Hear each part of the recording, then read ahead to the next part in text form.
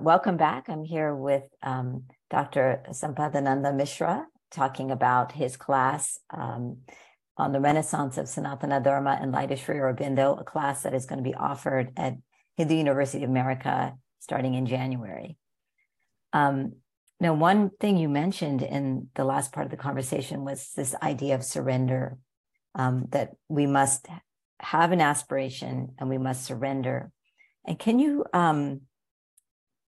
explain the difference between surrender and renunciation? Because oftentimes when we think about sages in the past, we think about renunciation, but surrender is a completely different inner emotion and incredibly powerful. Can you just talk a little bit about what surrender means? Yeah. Surrender has various stages. When we talk about surrender, self-giving, consecration, all these are connected with it. And the first stage of surrender, or fundamentally, surrender means a strong will to hand over our responsibilities to the divine. It is that will, that sankalpa, that dridha sankalpa, a strong will, the strong urge to hand over our responsibilities to the divine. This is the beginning. And once this will is formed, the next stage is to organize our life's activities around that will, around that sankalpa. Whatever we do in life, it has to be organized. That sankalpa is at the center, that, like I have handed over my responsibilities to the divine. Then everything that happens in my life, from the most physical to the psychological and spiritual, including our emotional, sensational, every movement of life, every activity of life has to be in sync with that will, that central will of handing over our responsibilities to the divine. And when this continues with intensity and sincerity, it culminates in consecration. Then one has a consecrated life, the life entirely given to the divine. A renunciation, on the other hand, is maybe in the beginning, or to some extent, is a mental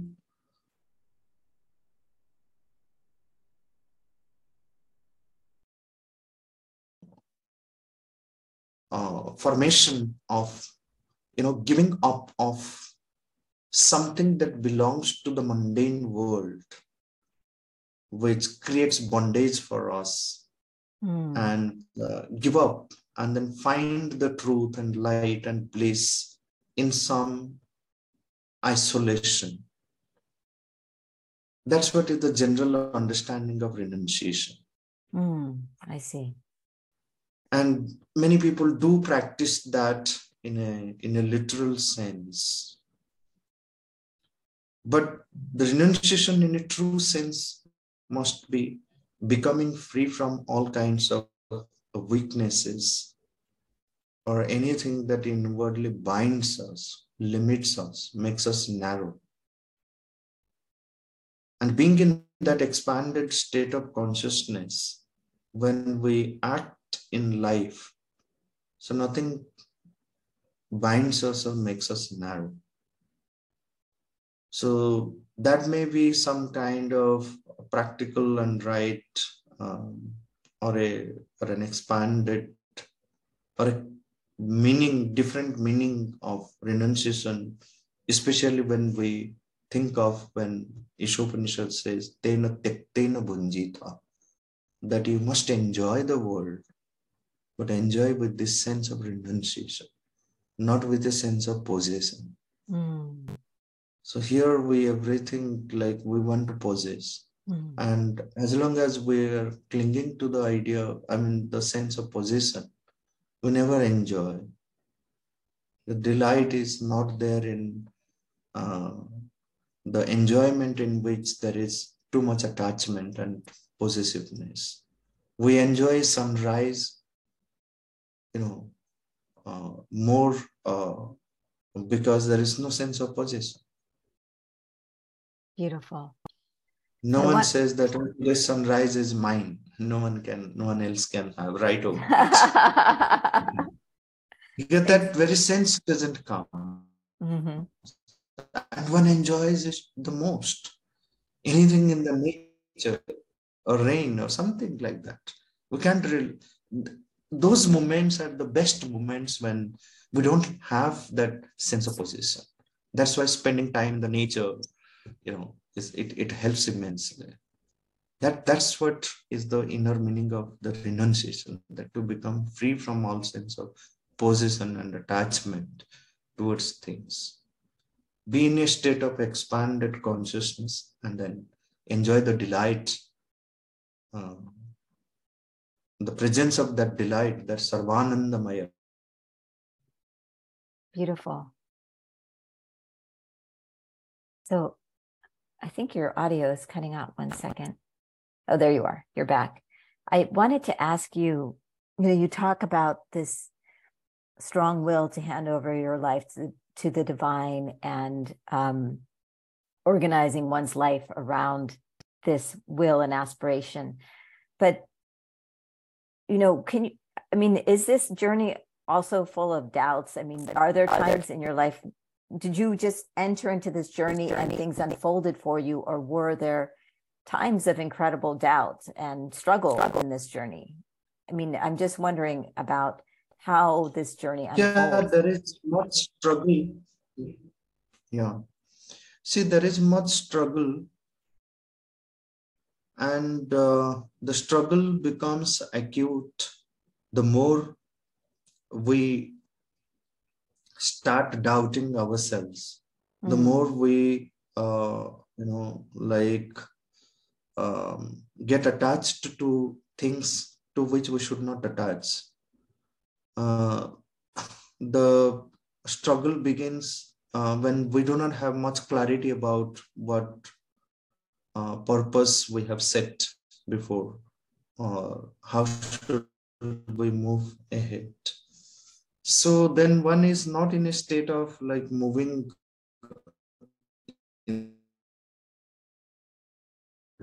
Is so powerful that there is every chance of getting distracted from the path. So one has to be very careful in that. But if one is sincerely pursuing it and one has got the rasa of this sadhana, then one moves ahead. It becomes a natural part of one's own life. That yes. So sometimes it has to be done in such an intense manner, the sadhana, that yes, without it I can't do. Nothing interests me. Only this thing interests me. So practically this happens, and there are periods of struggle, no doubt. There are periods of doubt, darkness. But these are the periods when one has to increase one's own sincerity. Be more, intense in one's own sadhana. Then one overcomes. But if one just, gives it up, chalo, okay, let it happen. So then, one is weak in one's own will. So that willpower has to be really strong, really strong. So I understand that. And one of the things I wanted to say was that I've taken your class, and I feel like through it, I have become stronger inside of myself. And through understanding these concepts, my own sadhana has become deeper, and there is more will and more strength in my own sadhana. So that has been incredibly powerful. And I'm wondering, we have 2 minutes left. If you could just tell us maybe what you've seen in your own students through this process. Sorry, can you repeat? Yes, I'm just wondering what you've noticed in your students as they've gone through this course with you in just 2 minutes. Yeah. So most of the times when we are in class, actually we all are students, and when we are especially studying, sure, in my class, actually there is much learning that happens. Even for me, much learning happens. And what I observe in most of the students, especially the classes that we were taking on this Sanatana Dharma, I've got most of the students have that sincerity of knowing and understanding Sri Aurobindo, which keeps inspiring me also. And students have always inspired me. That much I can say.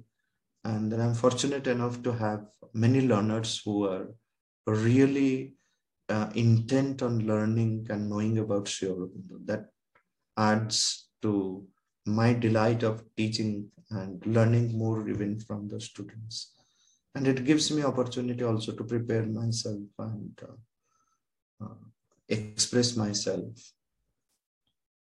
Beautiful. Well, your class starts January 18th, 2023, every Wednesday at 9 p.m. Eastern and every Thursday at 7:30 a.m. India Standard Time. And the class runs until the end of March. And just real quick in the last 10 seconds, if someone hasn't taken the first quarter, can they jump in with you right now in the second quarter? Yes, absolutely. Because each session is an independent session. So one can join and learn of these ideas. Beautiful. I urge everyone to join Dr. Mishra in this journey with Sri Aurobindo. It is profound and extraordinary. And thank you so much, Dr. Mishra, for being with us today here on Hindu Insights. Thank you, Shilpa, for the session. Namaste. Namaste. I'm going to